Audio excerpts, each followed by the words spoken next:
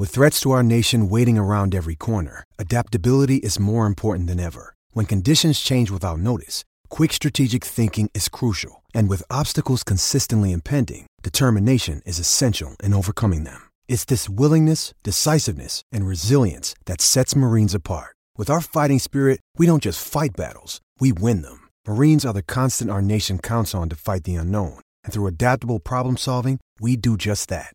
Learn more at marines.com. Palmerbet on the edge of the box. Oh, it's a straight-up screamer! Download our app today and enjoy straight-up screamers this FIFA World Cup with great odds, great promos and same-game multi at Palmerbet. Gamble responsibly. For Gamblers' Help, call 1-800-858-858. It's time to cast off on a new adventure. This is Real Adventures with Patrick Dangerfield and Aaron Habgood. Good morning and welcome to Real Adventures. And this might sound a little bit different because Patrick's usually taking the helm with the introduction most weeks, Patrick. But you've got a little sore throat at the moment. Good morning, mate. Good morning, Redmond. Well, no, this throat's feeling good, but just don't have the quite the projection that you've got with your voice at the moment. It's a bit more Barry White-esque, shall I say. Probably doesn't make as much sense as yours, but that's all right. We'll work with it today. We're going to go straight into a bit of fishing, boating news, Patrick, and you're always good for keep us up to date with that. There's plenty happening, Redmond. Ford Ranger, they've been spotted over in Europe testing a hybrid version of their Ford Ranger. So obviously here in Australia, we see the diesel version. We're seeing Ford pursue the 2-litre diesel, still maintaining that 3.5-tonne payload. So that's been spotted, and that looks to be a 2022 launch, which would see an entire redesign of their Ford Ranger. Yamaha outboards. Just quickly on the Ford Ranger, ScoMo a few years ago, wasn't it, that said we'll never see an electric tow vehicle? Yeah, look, Scott, that wasn't Scott's best call, particularly after Elon Musk launched the new Cybertruck, which is claimed to have a 4.5-tonne payload at minimum, and then as the model improves, you'll get a greater payload increase. And we've seen other manufacturers really pursue this segment, which is the ute segment right around the world and globally, because it is just so popular. So you've heard a lot about Rivian, which is a startup in the US. We're not quite sure whether we'll see that model in Australia, but it's likely that we are well down the food chain when it comes to seeing these US model cars introduced into Australia. That being said, we don't know. We may see them. We've seen it with Dodge Ram and the success that Ram has had in Australia over the past 18 to 24 months. And it's safe to say there's a real appetite for Australians to purchase these larger, US-based pickups that have the ability to tow, 4.5 tonne. And I think what Ram did, they hit a sweet spot in the market around cost. They hit it at $79,000 and above. And we all know it starts there. You're obviously going to spend more when you're purchasing a car. But it got the interest involved, and we've seen the popularity there. Yamaha, we've seen over the last few weeks, they're really spruiking the new outboards, and they're also available in customising the colours now, which we haven't really seen from Yamaha at all throughout their longevity in the marine industry. We'd obviously always seen that iconic Yamaha blue steel colour, if you will, but like other engine manufacturers, and Evinrude E-Tech probably pioneered this, 5, 6, 7, 8 years ago with their Gen 2 outboards, where you really could mix and match. Now they're obviously no longer available, but we've seen it with Mercury, with how they've changed their colour coding, and we're finally seeing it with Yamaha, Sea-Doo, Redmond. They're expanding their fishing jet skis. It's a really popular segment, continues to be. So they're offering even greater customization to the products that they're offering. Obviously, Bombardier owned. And one that I really like, and I sent this to you during the week, but as we see greater popularity in electric cars, we're starting to see and and read more about electric boats and electrification of outboards. And Arc One, which is very much space age tech, I was reading about it during the week on boatsales.com, and they want to kick off with around the $300,000 US mark, a 7.5 meter inboard powered engine, aluminium boat that hits 35 sort of plus knots. So this would be a game changer in the electric boat segment, and they're claiming that hit a 100 kilowatt battery pack, Tesla-esque. Yep, Tesla-esque on the water. There's obviously a lot of water to go under the bridge, so to speak. But it's interesting. We're starting to see a lot of this. So it's only, no doubt, all the main and big players in the marine outboard space would be investing into this at the moment, investing their time, investing their resources. But we're starting to see smaller players, which, eventually the big boys will launch their own. Just to take you back to ScoMo, leave him alone. He's been working very hard on the fantastic vaccination program that he's got in Australia at the moment, so leave Scotty alone. And number two, going down with Mercury engines. Sorry, not Mercury engines, the white engines. I obviously got a Mercury on mine. Have you chosen white or black? I've matched white with my Northbank 750, so it's in the marine shop at the moment. It's at Melbourne Marine, so twin 200s on the back of that. So the boys fitted that out during the week. The dash has all been installed. So from the Optimus system, which is the steering system, essentially, and then there's a 16-inch Garmin. You've got stress-free anchor, radios, trim tabs, and all the other gauges that are, I suppose, relevant for controls the 749,000 products you've got on this thing. What I was going to say about your engine, though, was I think you made a fantastic call with white. And the reason for this is I'm running a 175 black Mercury, so it's black. Even when you clean it, it still shows everything. It's sort of like that motto with the black car. And I know your dad drives a black Ford Ranger, and even your Everest, and you see your white Everest that you've got. I know your old man will clean his car more than you clean your white car, but no matter what, black just shows everything. I've got a white car, and my car is dirty, but the black just shows everything. And the engine, you got to remember, you're in salt water, and salt crystallizes white when it dries. So I'm driving into the boat ramp, trying to make my boat look good on a day's fishing. I'm hosing it down with a deck wash, giving it a wipe on the side, trying to make it look half decent, because I'm sort of half meant to be representing a brand here, let's be honest. And it just looks like a crystallized ball. So I reckon you've made a bloody good call with white. I reckon, so I'm contemplating putting a 200 Merc on my Northbank Pat. 6.0. On my 600, and I reckon if I could do that, I'm going to try and go down the lines of a white.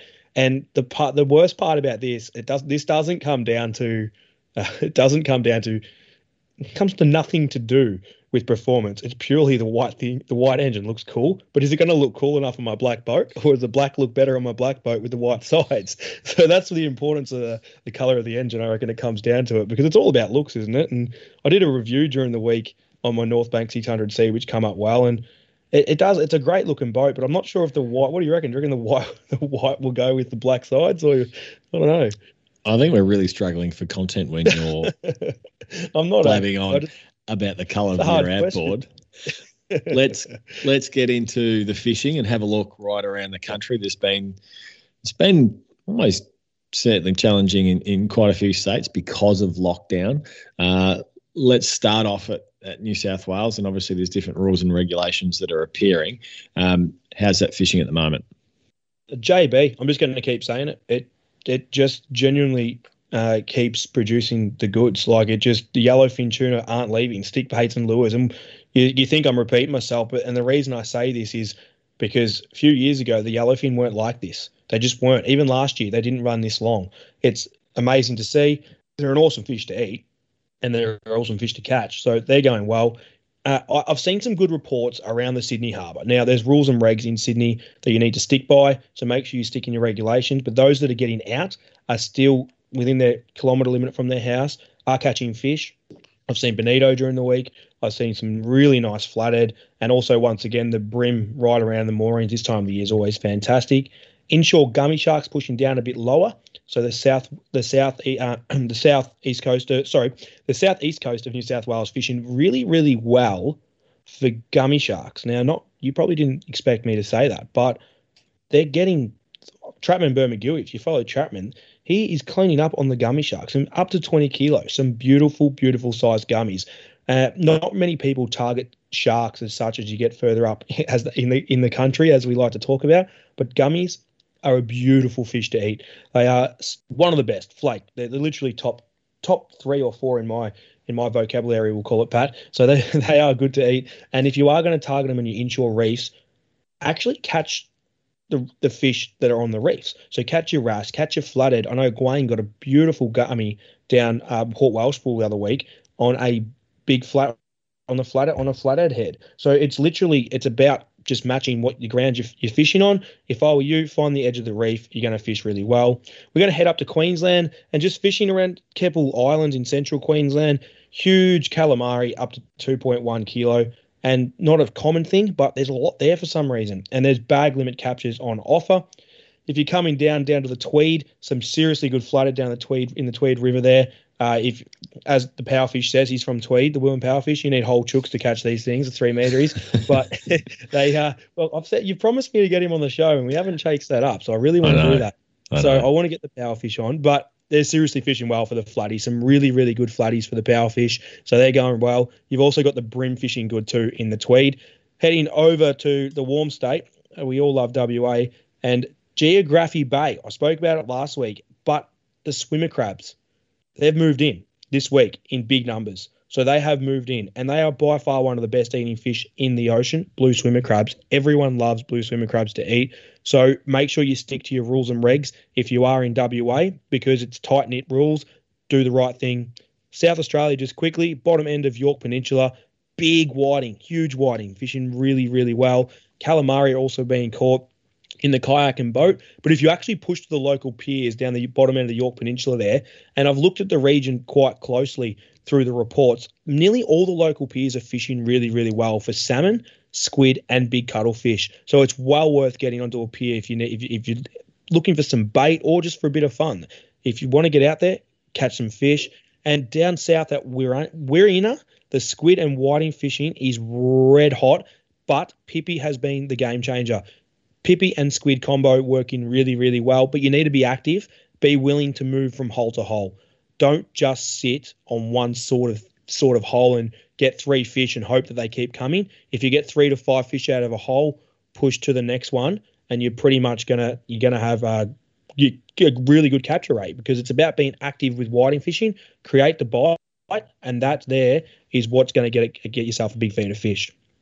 We've got a huge show of Real Adventures coming your way this morning. We're going to chat to Adam Davey from Davey Marine. We're going to chat Haynes Hunter and some of the new releases from their range that we've seen released over the past few months. So we're looking forward to that. All coming your way this morning on Real Adventures. You're listening to Real Adventures with Patrick Dangerfield and Aaron Hadgood.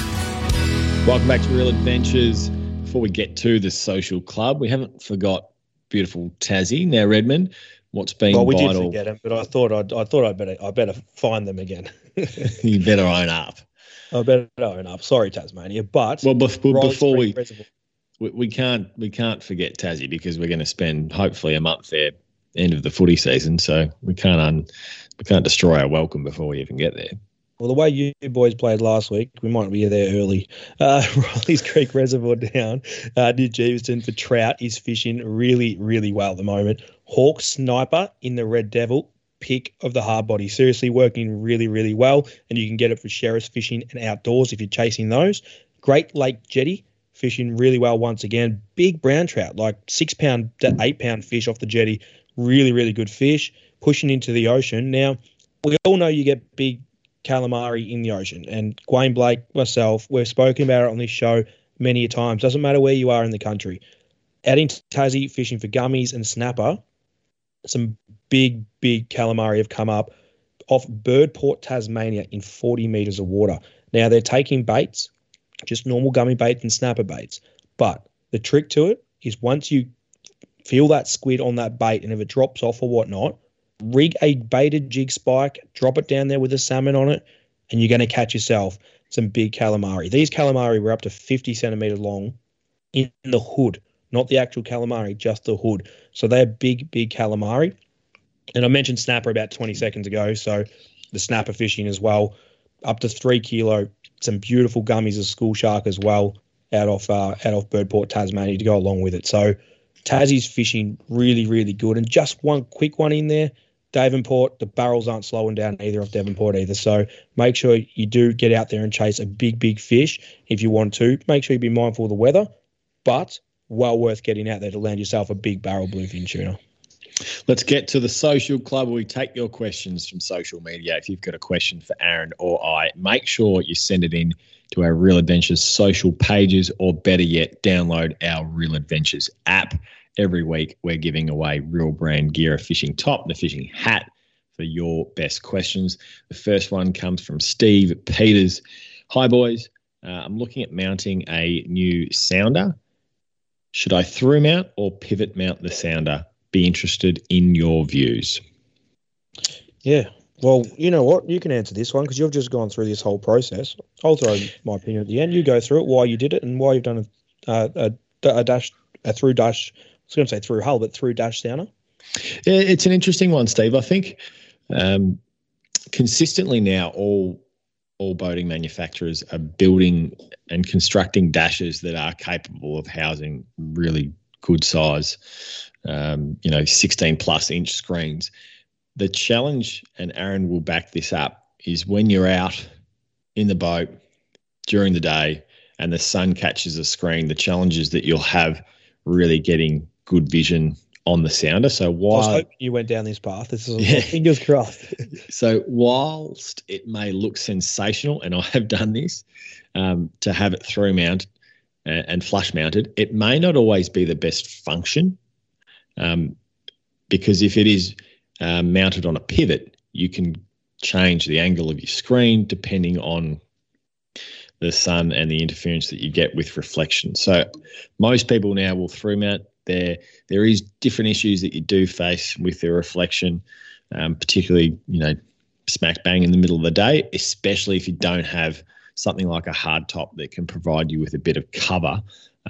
But really, pretty much everyone now is through mounting them.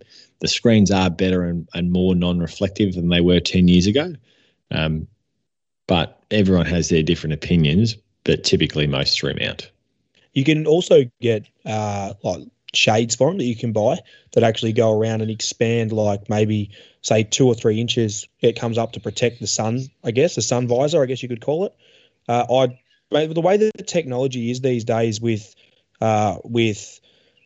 basically what I mean by technology is that the technology that goes into the design of a dash, places like North Bank and whatnot, you can literally talk with them and get the angles right. And I think you can customize it. Yeah, you can customize it to suit it. And I know that you and I gave Rob some positive feedback when we went up to Cairns that time, Pat. Remember we had dramas with the sun up there. So, and Rob, I know, adjusted things and made it work. So yeah, for me, more important thing than actually functioning is actually it looks cool, and through dash looks cool. So we'll go along with that. You're going really well this morning. The next question is from Tim. Hi boys, what's the smallest size boat you would look at installing hydraulic steering on? I've got a 4.5 meter Markham whaler. Now, I laughed when this question came through, as because I've had a 4.5 meter Markham whaler. I bought it when I was in Adelaide, and I had really big issues with the steering as well. And this was rod steering, so certainly not hydraulic steering by any stretch of the imagination. But it was really difficult to use. And if I had my time again, it's probably something that I would look at. That being said, it is a lot more expensive. And generally, if you've got a runabout that's anything less than 4.5 meters, 5.2 meters, there isn't too much of a need for hydraulic steering. But as it gets bigger, you probably look at it above 4.5 meters.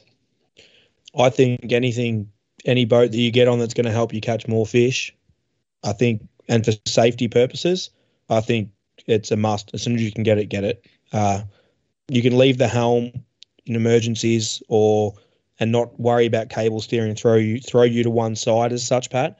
Yep. Where, like, I think as a safety purpose, If you can get it, get it. So that's basically going to be the answer for me because. But if you're fishing barrel bluefin. So fishing offshore, that makes sense. But if you're just bay fishing, is it really something worth spending really good dollars on? Like, it is going to make it easier, obviously, when you're launching and retrieving. But what about if you fall over in the boat and you're traveling 20 knots and you fall over and you let go of the steering and the cable throws you to one right hand down and all of a sudden you're over? Don't remind me of that time. It's happened to us all. I think I don't know. I've had probably not so much more scary incidents. I've lost a couple of big fish back in the day when we were running 2-stroke engines on those barrels and whatnot. And we lost fish because trying to gaff them and leaving the steering wheel at the same time didn't work because it threw right hand down all the time, the way the propeller spins. So for me, I think as soon as you can get it, I think it's a safety thing and more importantly, you can catch more fish. That's my argument towards it. So yeah, I think any time get it if you can. There you go, Tim. And our last question this morning is from Jared. Hi boys, love the show. Catching garfish off the surface at night. Have you got any tips for me? Depends what state you're fishing out of, Jared. If you're South Australia, it's called dipping. You get the net out at night and you slowly wade up to them. It's a little bit colder in the winter months, as. It is, and I love doing what you just said here in Victoria too, going out there dip netting them. They try and jump out, the little things. They're bloody psychos. They're like little marlin jumping out when you're chasing them around in the tinny or if you're waiting. It's good fun, really good fun. But if you're trying to catch them off a pier, you need to run a float. You need to run a weighted ball sinker to make your float sit upright. You need to get the balance of that. So size 1 or a size 0 will tend to do the right thing there. And also just a small hook. It's like a size 12 gamma will work really, really well on those garfish that you're chasing off a pier. And at night, a floated light. I think a floated light is crucial because you can actually visually see it. And burley's a must for garfish. You put your burley in, if they're there, they'll stay. What about live bait versus something that you've just chopped up? Obviously, maggots. You can buy maggots from the shops that tend to work pretty well. Is that what you generally recommend? Really, really good question. So, Craig, who partner of Salt Glow with myself, he's been doing a lot of garfishing up at Beaumaris, right next to his house. It's in his restriction. He goes down each morning with a northerly wind. That's a key there. Beaumaris, north part of the bay, offshore's northerly wind allows him to fish in comfort because the wind's behind him, keeps it nice and calm, which makes it easier for garfish. Now, he tells me some days he's down there with maggots that are fresh and live, if a maggot can be fresh and live, and he's dropping these maggots out, and they're one day he gets them all on the maggots, and then the next day he gets them on the silverfish, and then the next day he gets them on the pippy. So one's always working better than the other. And now I know it sounds a bit complicated. Let's be honest. People will say, oh, it's just garfish, but they're still fish. And if you want to catch them, there's no harm having a little container that you got your maggots in, have a handful of maggots, handful of silverfish, and a handful of pippies. Away you go, you've got them all. So for me, it'd be just taking a little. It won't cost you any more. It just means you've got it. You're going to have it in the freezer anyway, so you may as well have it with you at the time. So put it in a little container like Crago does, and he goes down there and catches his garfish that he's stocking up for bait, and he really enjoys eating them. I was going to say, on eating them, they are different in the fact that it's a lot easier to cook the garfish with the bone and spine in and then pick it out afterwards, rather than trying to fillet a fish that is a 10 centimetre marlin looking thing. Well, and you're spot on with the smaller they are, the more you want to leave them in, and you can use the old roller trick. So you get your old bread roller out and you're sitting there and you can roll the bones and crack all the bones down the back. So when you eat them, they sort of just fall out on the smaller ones. You can pick through them. But those bigger ones you get, and there's some crackers around at the moment, like 40 centimetre garfish, a really big garfish, you can well and truly with a bread knife.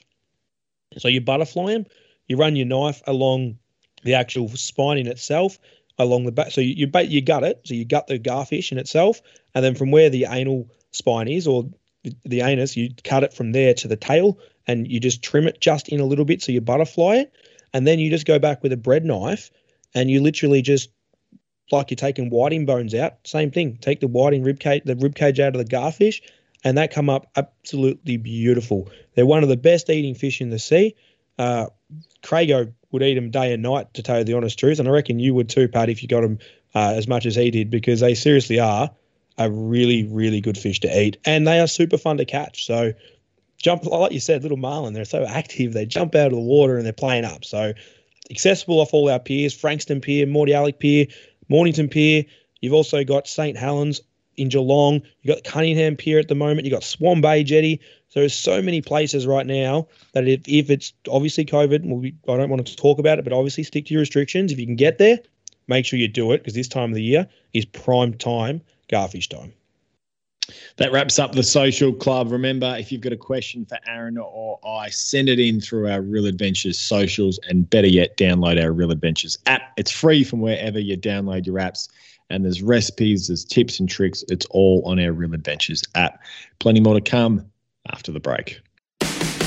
Gearing up for Dometic. Always stay relaxed and hydrated wherever your adventure takes you with Dometic's rugged drinkware. It's now time for Gearing Up for Dometic. Enjoy the great outdoors with all the comforts of home with Dometic. Our special guest this morning is Adam Davey from Davey Marine. Good morning, Adam. Thanks for joining us. Morning, guys. How you going? Going well. Now, tell us about Davey Marine, how it started and how you've got the position that you're in today. So, mate, I started in the industry I was actually an avionics technician back in the day, and got into high-end marine electronics back in 2006 through to 2012. Had a brief stint out of the industry, and then launched Davey Marine in 2014.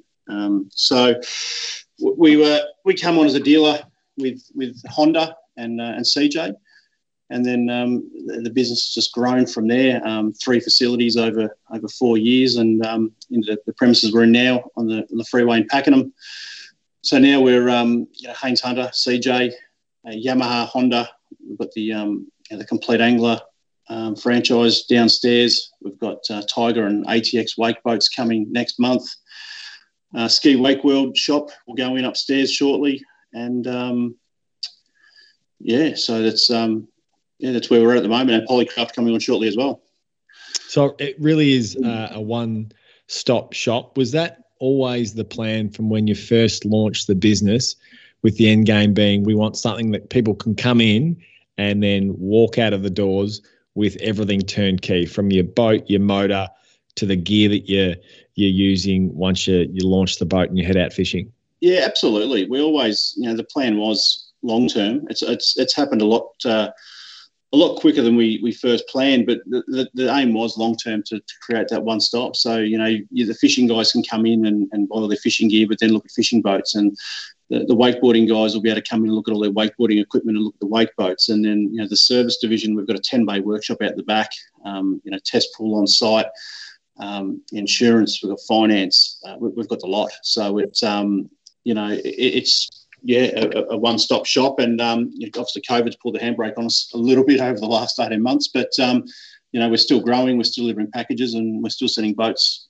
all over the country. So something's working. Before we get into the setup of this boat that we won't mention it yet, Patrick, we'll hold off a little bit because it's exciting. You drive along the highway, you can't miss Davey Marine. It's one of the better looking marine shops going around. But one thing that has me stuffed is I remember driving down there to the East Gippsland Way, I think I was going, and I seen you building originally the what you said before, the water pool, the testing pool. Yeah. How do you maintain cleaning that? Because I've seen some bloody water buckets where boats run in there. How much maintenance go involved into actually running the pool in itself? Yeah, no, a little bit goes into it. It's filled off the roof, so it gets a constant flush. Melbourne typically raining every second day, so it gets a good flush through every now and then. But yeah, the water gets dumped probably once a month. We get the pool all scrubbed out and cleaned up, and the rainfall will come through, fills it up again, and it does fill pretty quick. So it's not too bad, but it's one of those things. It's so efficient. We can test everything here. We can test sounders, we can test deck wash systems, water pickups, wake boats. We can put wake boats in there, and we can do a full on-water handover with a wakeboard customer in the pool. We don't even have to leave the facility. So it's become really efficient for us. Yeah, it's great. You just answered my question, because that was going to be the next one. So Patrick, fire away. One of the things that we're really excited to chat to you about, Adam, is the new Haynes Hunter 760 enclosed. Now, obviously, Haynes has a wonderful reputation and has in Australia for such a long period of time. It's one of those iconic Australian boats. As we've seen maxi trailer boats grow over the past 5 years, the take-up has been quite extraordinary. People want more from their boats. They want to be able to travel 80 Ks offshore, but still be able to drive it from Bermagui all the way down to Portland. They want that ability to trailer. This is right at the heavy end of maxi trailable boats. Talk us through the development of it. You've obviously taken delivery of, I think, the first in the country. It looks mighty impressive. Is it just as good when you step aboard? Yeah, look, I mean, the 760R has been around for a little while, and the feedback from the clients has always been, we've had enough of clears, and people get to that point where, clears just aren't cutting it for these guys that are going offshore anymore. We want this thing enclosed. If this thing was enclosed, we'd sign up tomorrow. We'd buy one.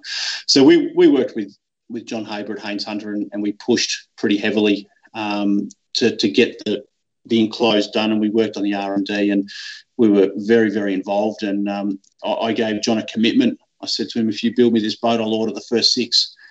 And unfortunately, he took me up on that offer. And so we committed to the first 6 760 enclosed. We've pre-sold 4 out of the 6 so far. There are a couple available.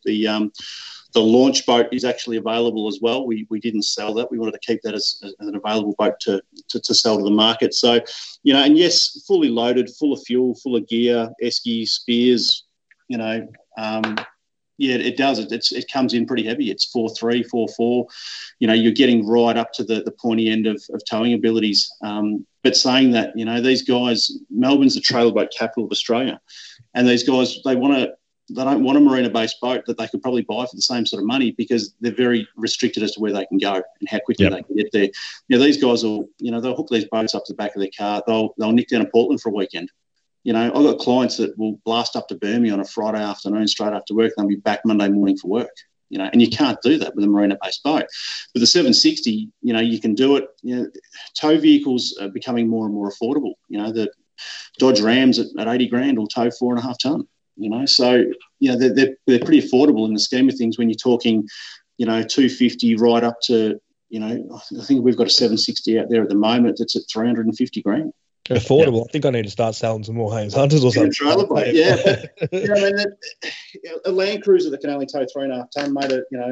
There's plenty of those out in the road that are 130, 120, 130 grand. So for guys that need to step into a Ram to tow this boat, it's not unachievable when that's the sort of dollars you're talking. But the boats are getting bigger, they're getting dearer, but the tech that goes into them too is just next level now. We're putting seakeepers into boats. We're putting FLIR thermal cameras and scanning search sonars and all sorts of things. And people want the best of the best, and that's what we're delivering.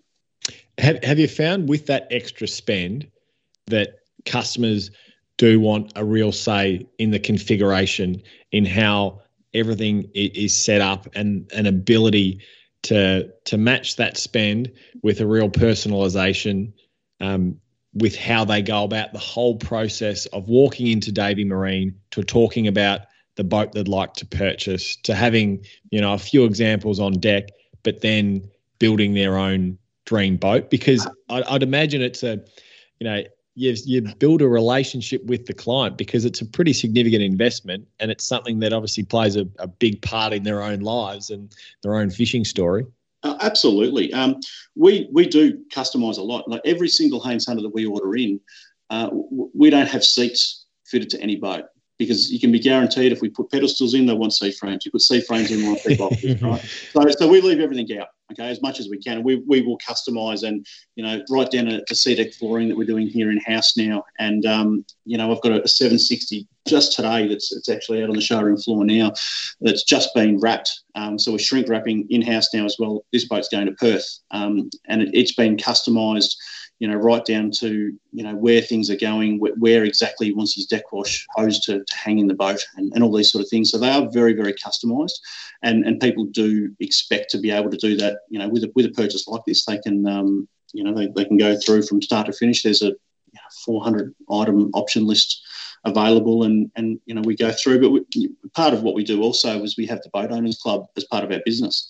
So we bring all those clients back, and we get out on the water with those clients, and we do a couple of fishing trips a year, and we do Refuge Cove, or we'll do Boomy, or we'll do Eden, or we'll do something like that. And we create a bit of a network with our clients. I've got so many of my clients now that are all networking together, doing business together, and going places with their boats that they'd never really thought of going before, because that network, they socialise and they talk and they get together again. It's great. We're speaking with Adam Davey from Davey Marine. Now, let's be honest, we're talking 760, big hardtop, Haynes Hunter.